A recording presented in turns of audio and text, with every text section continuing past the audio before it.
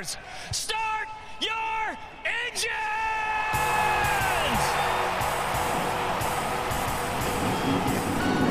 Welcome to the one place everybody wants to be. Victory Lane, your source for news, analysis, discussion, interviews, and more from the world of NASCAR. Now, here's your host, Davey Segal. Welcome back, party people, to the place everybody wants to be. You know it, you love it. It, of course, is Victory Lane. Today's episode 203, and we're sticking with the theme that we had last week. Legacy Motor Club, they are on the up and up. Things are looking good for them, especially as they get ready to switch over to Toyota for next year. We had Joey Cohen last week. We got Dave Elenz this week, crew chief for Erik Jones on the 43 car. Has been for the last couple years. He's got a few championships to his resume as an engineer on the Cup side and as a crew chief on the Xfinity Series side. And he has an interesting story of how he got into racing, the stops that he had along the way. We went over all of that and more in our chat, so excited for you guys to hear that. We'll also chat a little bit about Texas and preview Talladega coming up this weekend, the middle race of the round of 12. But before we do any of that, we got to pay homage to a NASCAR Hall of Famer and Northeast modified racing legend in this week's Wayback segment. Papa Segal has more. Thank you, Duve, and welcome everyone to episode 203. Last week, we looked back on Sam Ard, a driver you likely had heard of, but maybe didn't know that much about. I think that was the case for our host.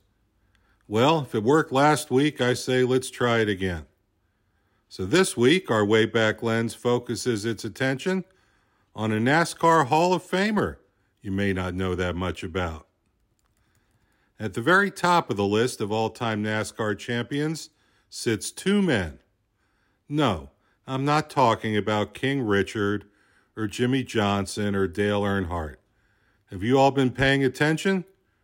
In episode 161, we recounted the accomplishments of Richie Evans, the greatest modified racer in NASCAR history, who won 9 NASCAR modified championships, including a ridiculous 8 in a row from 1978 to 1985.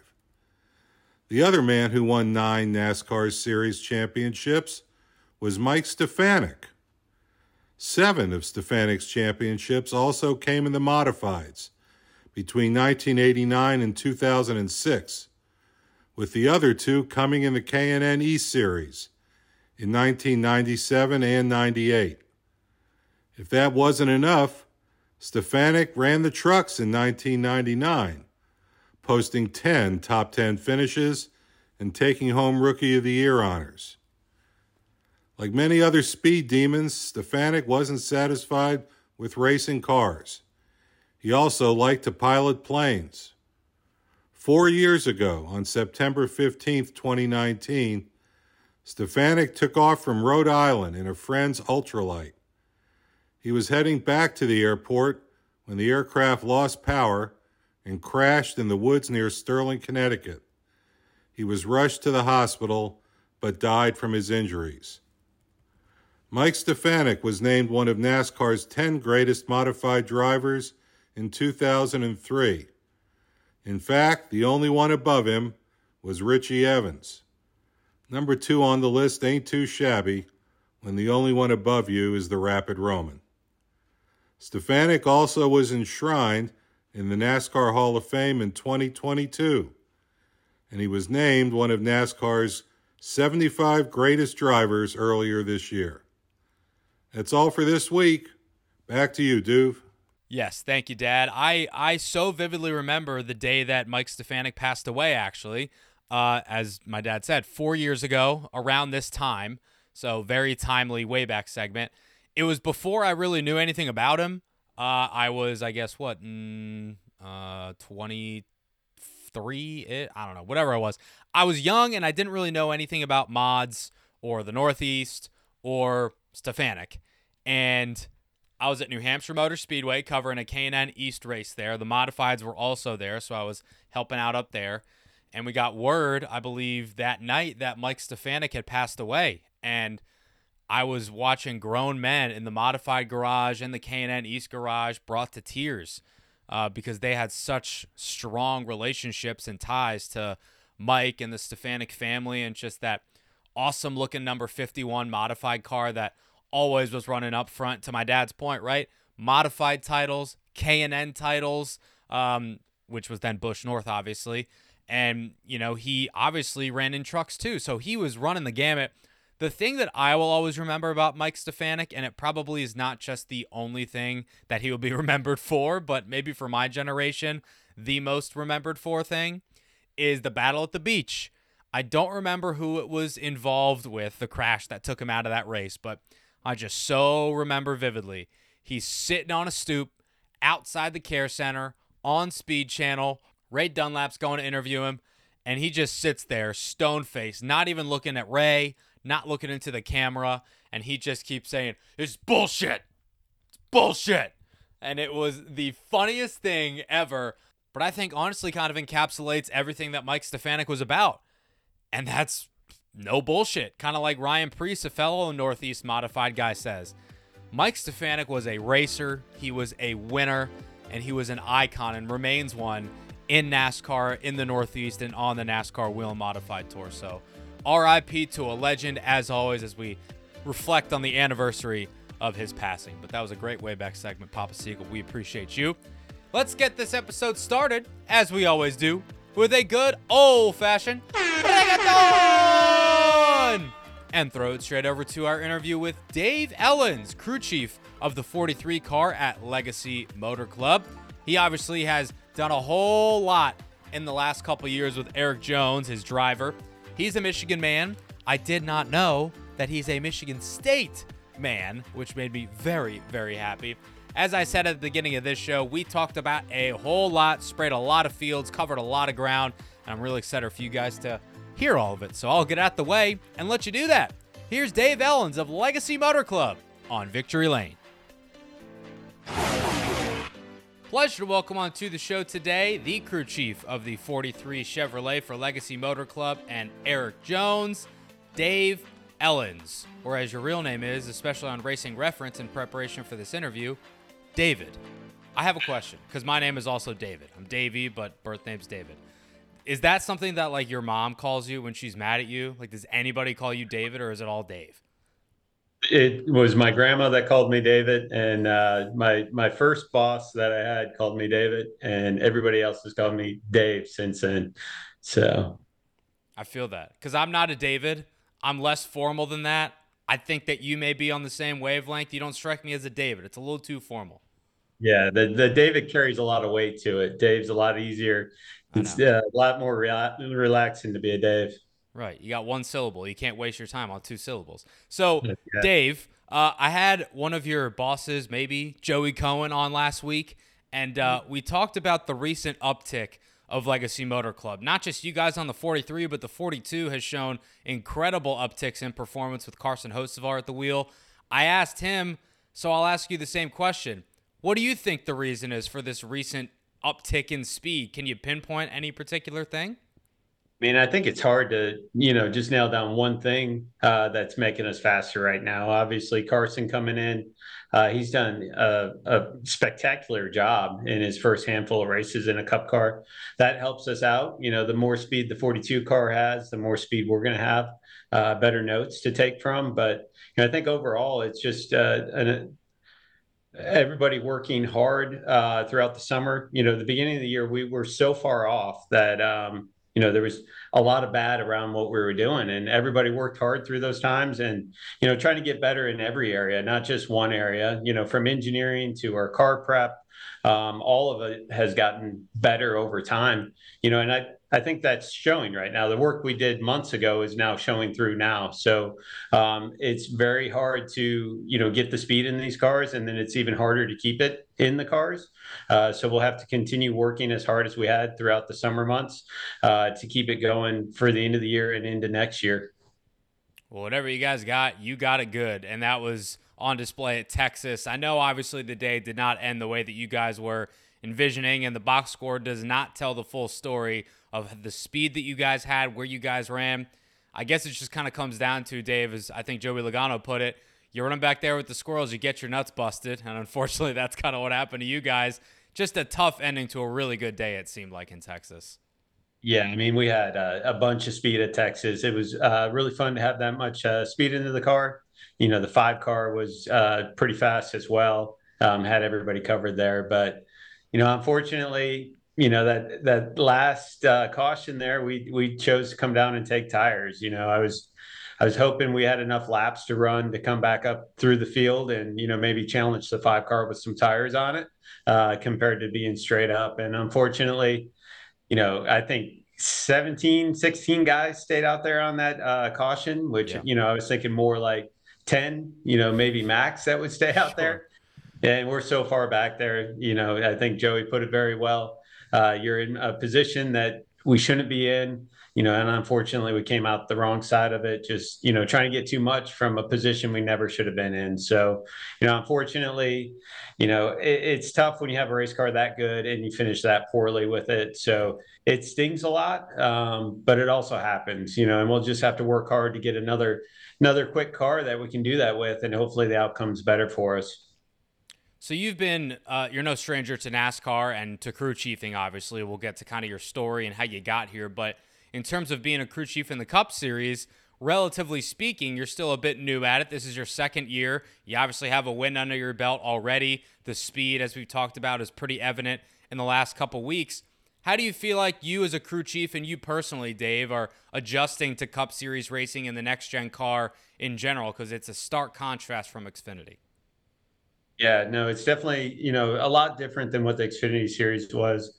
Fortunately, as an engineer, I was able to work with a lot of good Cup teams and get a lot of experience that way. But, competing on the Cup side is a lot more intense than what the Xfinity side is. So it's a different challenge coming over this series for the last couple of years.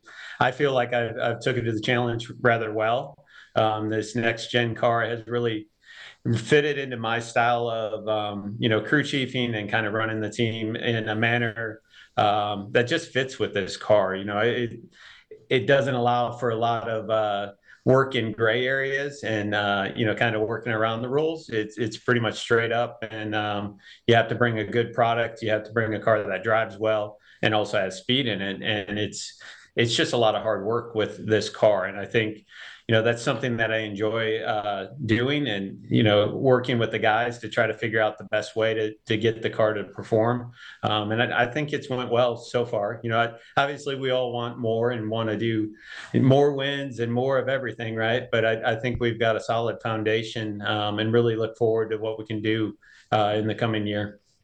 It's interesting because a lot of crew chiefs, and I'm sure you've worked with a lot of them as well at your many different stops, they love the gray area and they love working within that rule book to try to push the limits. Sometimes they push it a little bit too much. We all know that. But it seems like, and you can correct me if I'm wrong, it's not that that is gone nowadays. It's just that you have to be so perfect and so on top of it with the area and I guess the rules that you are given with the next gen era, because it's a spec car, that it makes it that much more satisfying when you do hit the setup and you do roll off the truck really fast like you guys have. You think that's a fair statement?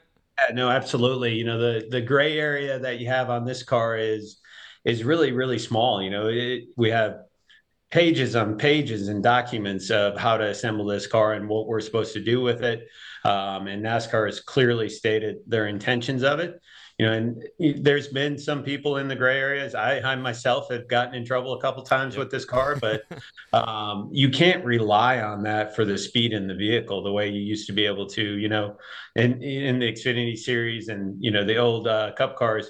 You could get into the gray area and get an advantage that was a 2/10 of a second advantage, and you could keep that for a couple weeks before they kind of figured it out, and maybe even longer than that. Here, if you find something like that, the advantage is much smaller on the stopwatch, and NASCAR is going to find it almost immediately because it is clear cut. So it makes it to where it's every detail on the car, every detail on how you set it up. Every detail and how the engineers work with it and the mechanics work with it. So there's a lot more just work that goes into making it right instead of chasing a trick. Where does the driver fit into that equation? Because he obviously needs to be talented behind the wheel, and I think Erik has a lot to do with the success you guys are having as well. Yeah, absolutely. I mean, there's more pressure on the drivers now than there ever is. You're right. Their restarts have to be perfect. Their pit road execution has to be perfect because, you know, everybody, for the most part, everybody's running the same speed. You normally get a group from like, fourth back to 16th that you could flip flop them in any position, and that's where they're going to run. So you're down to restarts. You're down. You got a lot of guys that are out there blocking. Trying to make their cars as wide as they can. But it's all on them to keep that spot, because if you keep that spot, you're going to stay there for the whole run. So there's definitely, a lot of pressure on those guys to do well. Erik has done a phenomenal job for us. I think we had the most green flag passes of the year. His restart stats have been really well this year, and he's definitely been a foundation of our success. So it's been fun to watch him do that. Unfortunately, our Texas restart there, we got a little too much on that one, but the restarts leading up to that, he's done a phenomenal job all year. I read in an article a couple of years back that you were kind of waiting for the next gen car. And, you may have had some job offers when you were at JRM, winning back-to-back championships to potentially go up and become a Cup Series crew chief. But you chose to wait and strike while the iron was hot when the next-gen car was debuted a couple years ago with what was then Petty GMS, now Legacy Motor Club. Is there any particular reason for that? Clearly, like you said, this car really does fit your style as a crew chief. But was there any particular reason that you knew that or that you were waiting for this opportunity? And obviously being at JRM is a good place to work, and a lot of good people there and having success. It's hard to leave a place when things are going so well, and it was definitely a tough choice to leave there. But at the same time, like you said, this car provides a different set of circumstances that I really felt like I could be a good addition to a company to help get some performance out of this car. So it's definitely, whenever we started talking about this car, like 2019, somewhere in there, that's really when I was like, man, I want to come in with that car, because I can't come in past it because I'll be too far behind on the rules. You have to be involved from the very beginning to have an understanding of what's going on with that car. And at the same time, I had been out of cup racing for 6 or 7 years at that point.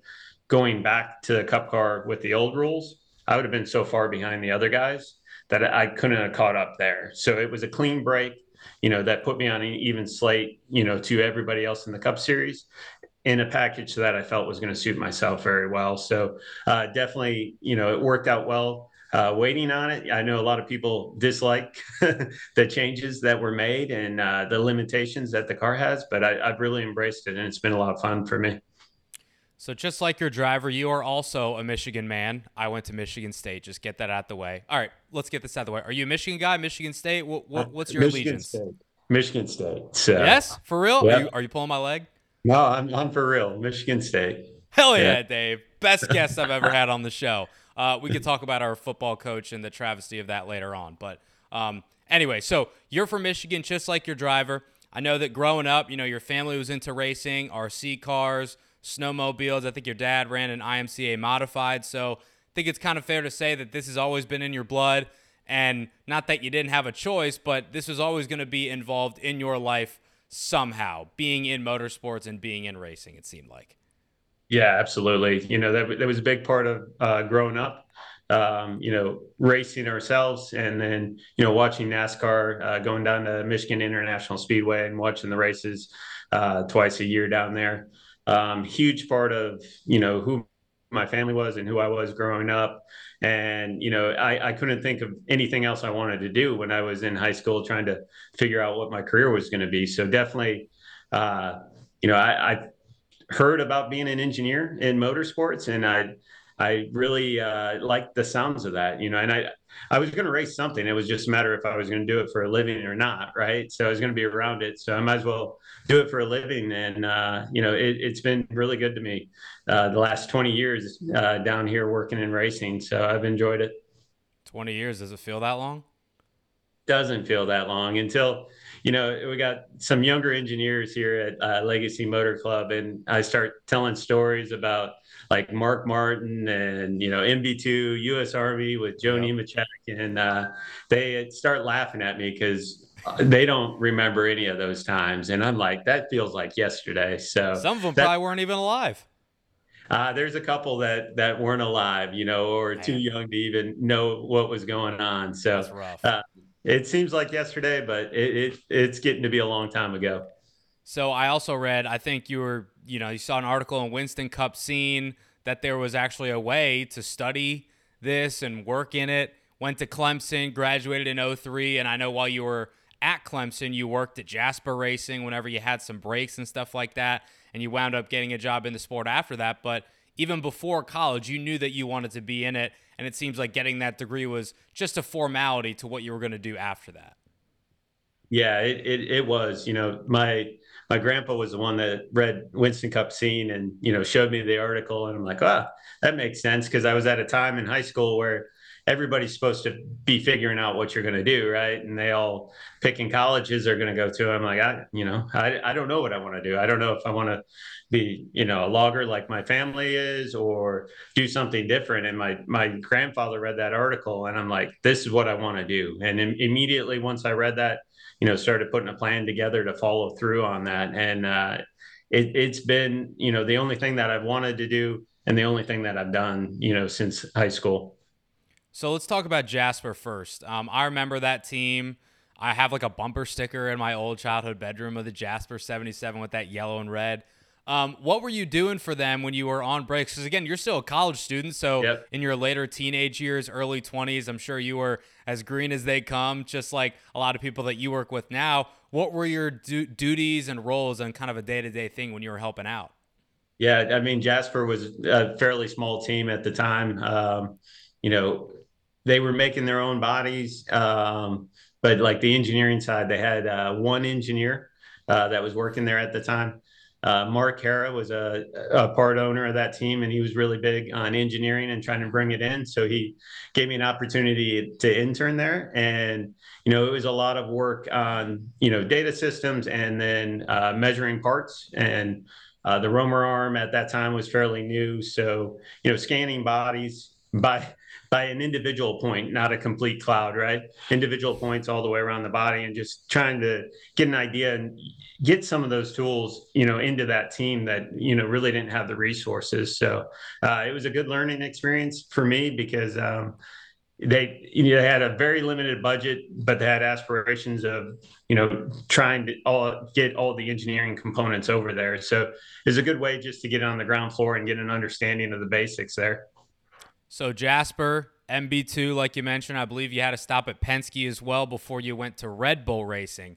I want to stick on that for a second, because I've talked to a couple other people over the last couple of years on this show that have had any association with Red Bull, spotters, drivers, crew chiefs, engineers like yourself, and they said by far that was one of the most fun places to work. Regardless of how they were running, regardless of how it ended, they just had a really good time being a part of Red Bull Racing. I'm curious if you could share your experience working for them, and if you felt the same way. No, that was absolutely a really good place to work. They took very good care of their employees. The people that worked there were very passionate about racing, and everybody enjoyed coming to work. And it's a place where you didn't have to worry about some of the drama that you have in other organizations. They had the money to do it, they had the resources, they had the people.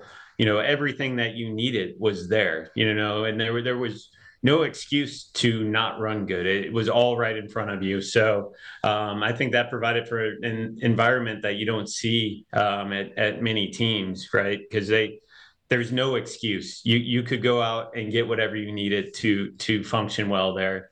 And I enjoyed my time there. Unfortunately, Red Bull decided that the marketing side of them didn't work for it, and they shut that down a little bit early. But, I think that'd still be a great organization if they were still around right now.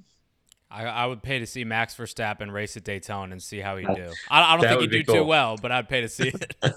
Absolutely. So after that, I believe if I have my timelines correct, you wound up at the mothership, Hendrick Motorsports. I'm curious, having worked for, I guess at that point, probably 5 or 6, whatever it was, teams that range from smaller, mom and pop, to bigger, corporate, Penske, Red Bull, that type of thing. What was it like getting into Hendrick Motorsports' walls and seeing how they operate things on their huge campus with 4 race cars and just all that goes into making that machine go? Yeah, I mean, getting over to Hendrick was, a completely different experience for me. They were at a point where they had everything going right. They had systems in place. There's no building. There's no excuse on anything there, right? It's kind of similar to what I had at Red Bull. Sure. So it was a place, I feel like MB2 and Jasper and some of the smaller places that I'd been at, I learned a lot of my basic knowledge there and understanding of, how to make a car go fast, and as you get into these bigger places, there's more to racing than just making a fast car.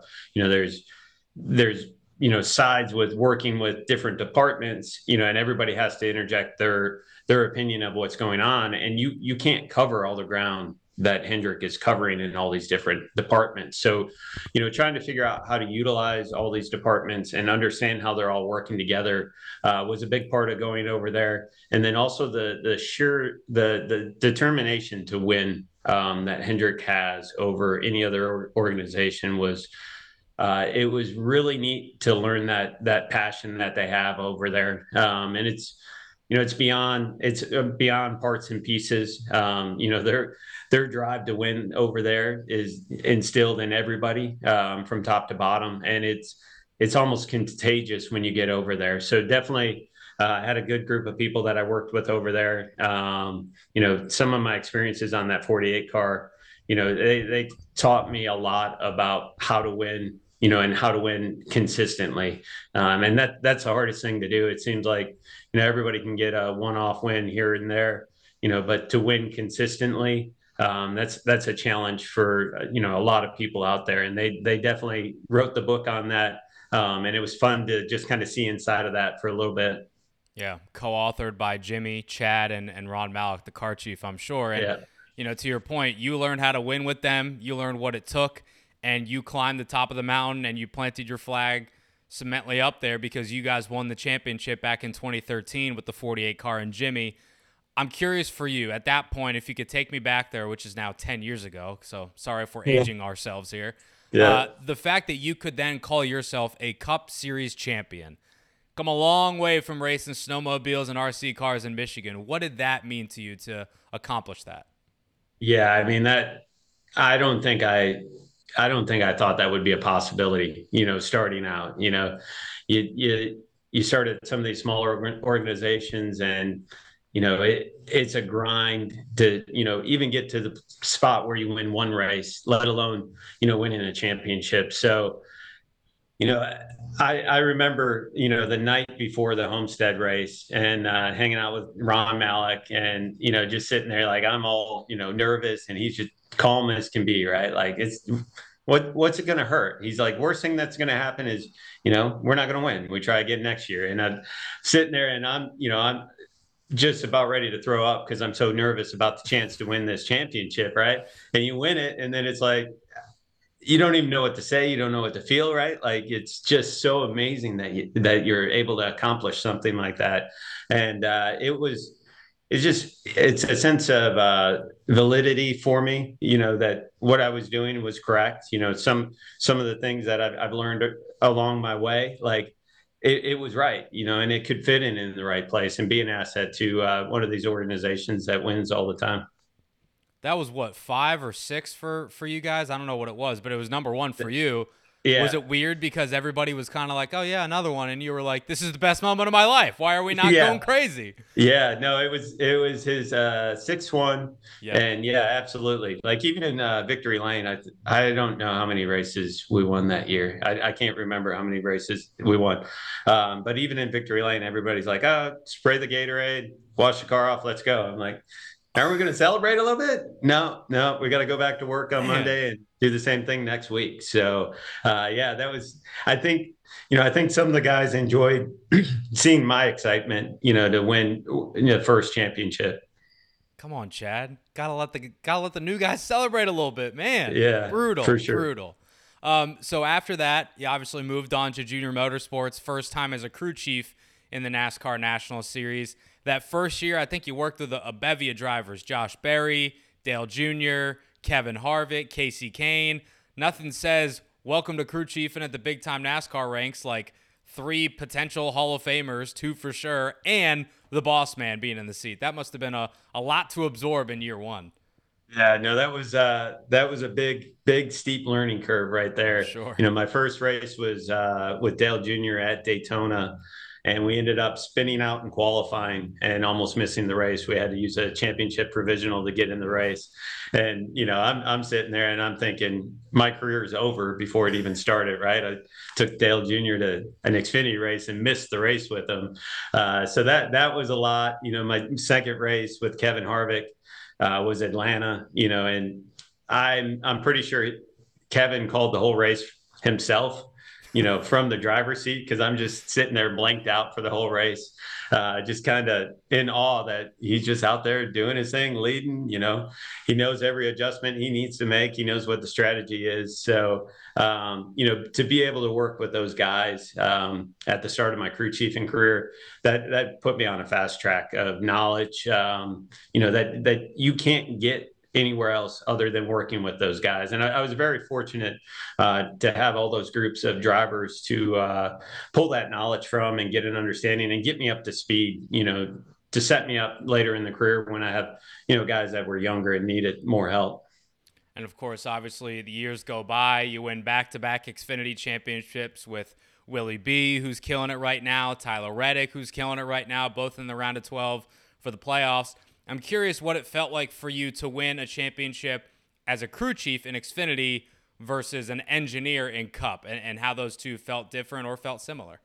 Yeah, I mean, I think they felt similar, but the championship, with Jimmie is still special. That the Cup side is where I want to be. That's what I want to do. That's what I watched as a kid. So that's got a big feeling for me to have that championship. The Xfinity side was amazing. To be able to work with William and Tyler, both they're both phenomenal race car drivers, and to kind of get to watch each one of them grow through the season and get better and better week in and week out. And, to finish it off with a win, there's a lot of excitement for myself, but there's a lot of excitement for those guys as well. And to watch the start of their careers happen, it just had a different feeling than what the Cup Series championship did with Jimmie. So I mentioned all those drivers you had in the first year, not to mention in the next couple you had Bowman, Clint Boyer, Chase Elliott, Cole Custer, Kenny Habul. How about that poll? Regan Smith. And it's kind of felt, not to that level, but somewhat similar with your teammate, the 42 this year. Obviously, Noah been in the car for most of the season, but Mike Rockenfeller's been in it, going to be in it for the Roval. Enfinger raced it at Sonoma. Carson's in it now, not to mention Jimmie running a couple times earlier this year. What has that been like? I know that you obviously have been chilling with Erik, doing your thing, but I'm sure you guys lean on each other and you and Luke have open dialogue. Has it been different or hard trying to adjust to a new driver in the 42 each week? Yeah, it's definitely a challenge for shop guys to prepare those cars with a different driver each week. And then our prep side on the engineering side of things, it's hard to, use what a new driver has until you know what they have. So, like Josh Berry's gotten in a couple times, I know Josh a little bit. I don't know how he drives a Cup car, so his comments and his feelings of what that car is for that weekend, I really need 2 weekends, or 2 intermediates to really be able to use them. So it's a challenge for us to utilize that 42 the way the 43 wants to, which is for more information to make us faster in that weekend. So that's been a challenge for us to get through. I know Luke and Phil have had a big challenge on their end, getting to know the driver and perform, week in and week out. Fortunately, we've got a little bit of rhythm with Hocevar, who's been doing an amazing job. That whole team is clicking very well right now, which it's fun to see. it's exciting for the guys in the shop. Everybody's, got smiles on their faces now walking around. And it's just making the 43 better. And that's obviously what I'm looking for, is the 43 to be as good as it can, but it's fun to watch those guys be good. And, the help that they're providing us is really good right now. What is it about you and Erik that seemed to click so well? I mean, when you and Noah were together in Xfinity, that obviously the results spoke for themselves, right?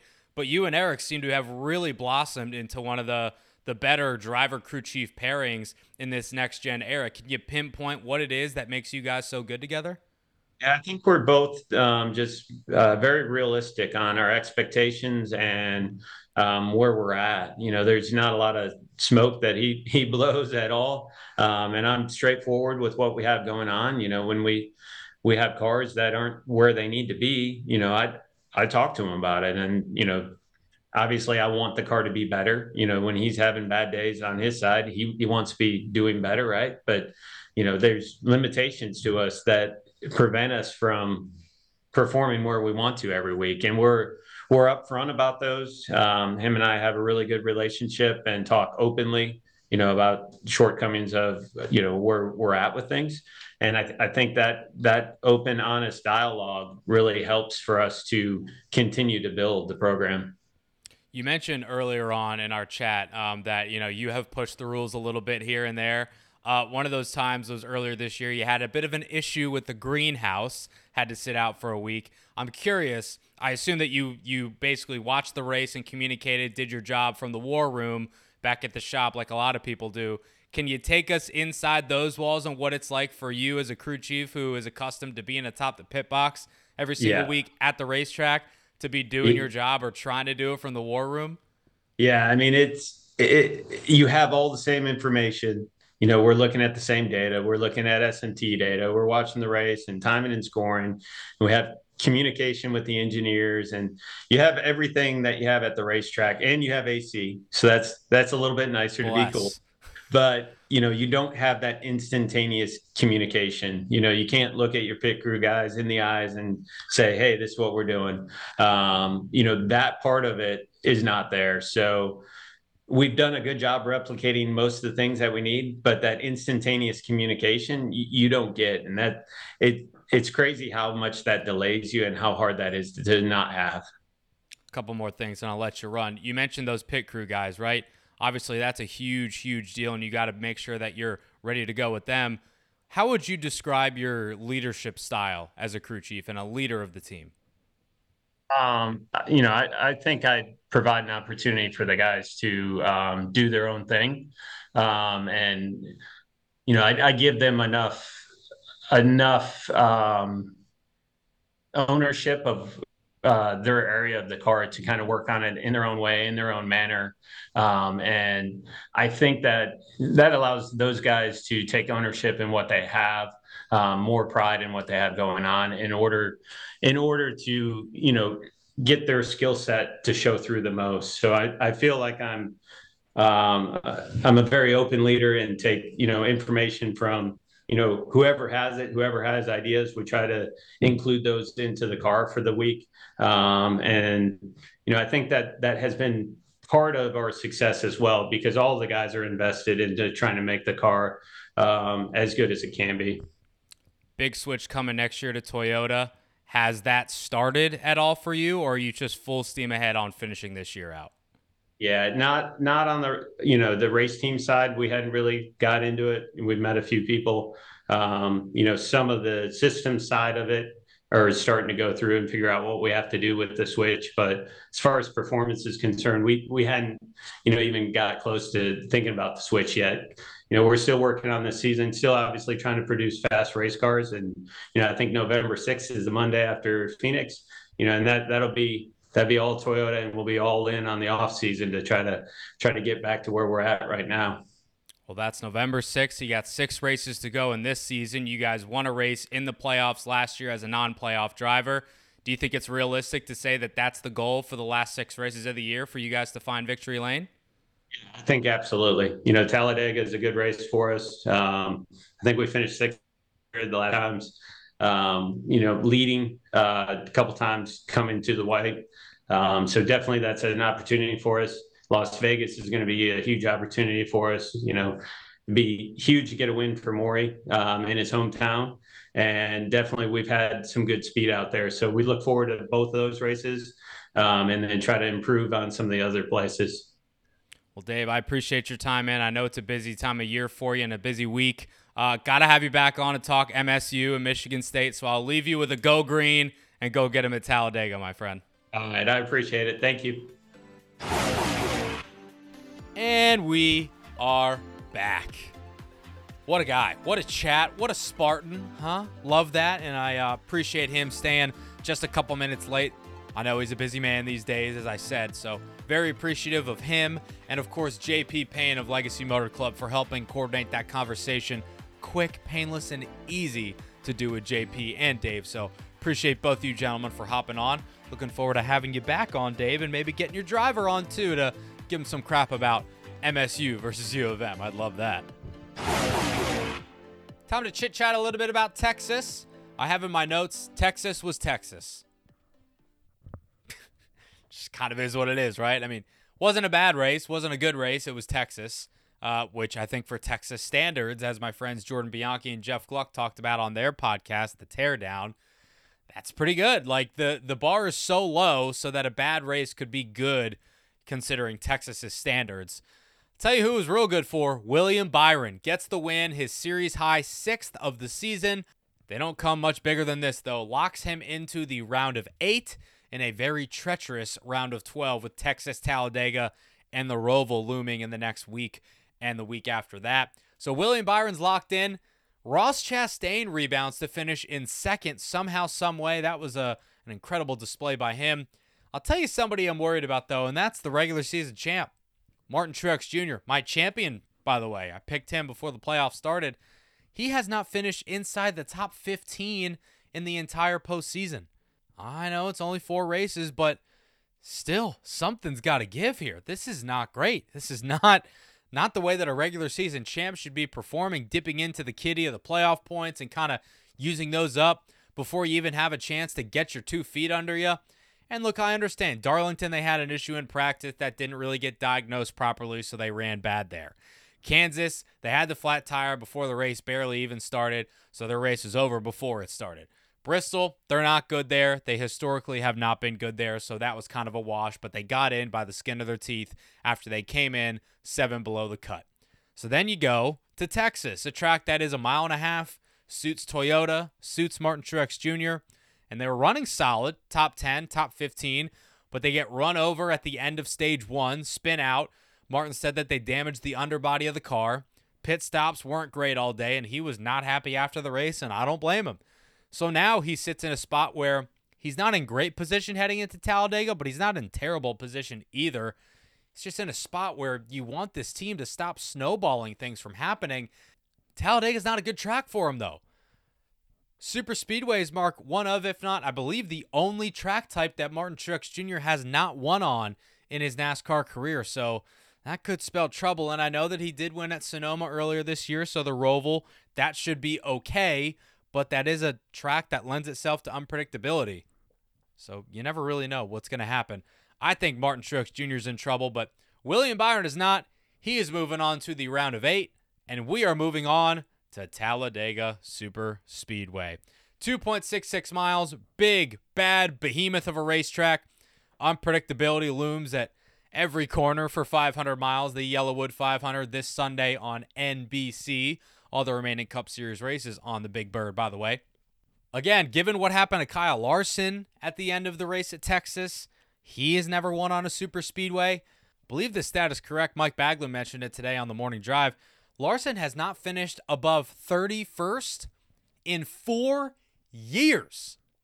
Years at Talladega. That is about as abysmal as it gets. So he is looking to change that fortune and hopefully be above the cut line heading into the Roval, as is Bubba Wallace, who right now is below the cut line, but he had a really, really good day at Texas. The best day he's ever had probably in a Cup car in his career. Leads 111 laps from the pole, but only got 3 stage points, having finished 10th, I believe, in stage 1 and I think 9th in stage 2. So he's hoping for a repeat of what happened a couple years ago at Talladega, and that is a trip to victory lane. But we will see how it all plays out this Sunday on NBC. And that'll wrap things up for episode 203 of Victory Lane 2.0, party people. Appreciate you tuning in this week and every single week. And if you haven't done so already, please consider leaving me a rating and a review. You can do that on Apple, the Green app, Kathleen, you know what I'm talking about, Google, SoundCloud, everywhere you find your podcast, we should be available there for your consumption. And if we are not, please drop me a line and I will try to rectify that issue for you. We will be back next week with another guest from the world of NASCAR, working on a bunch as we speak to close out the 2023 NASCAR racing season. I so appreciate you guys every week, and I will talk to you right here next week in Victory Lane. See you then.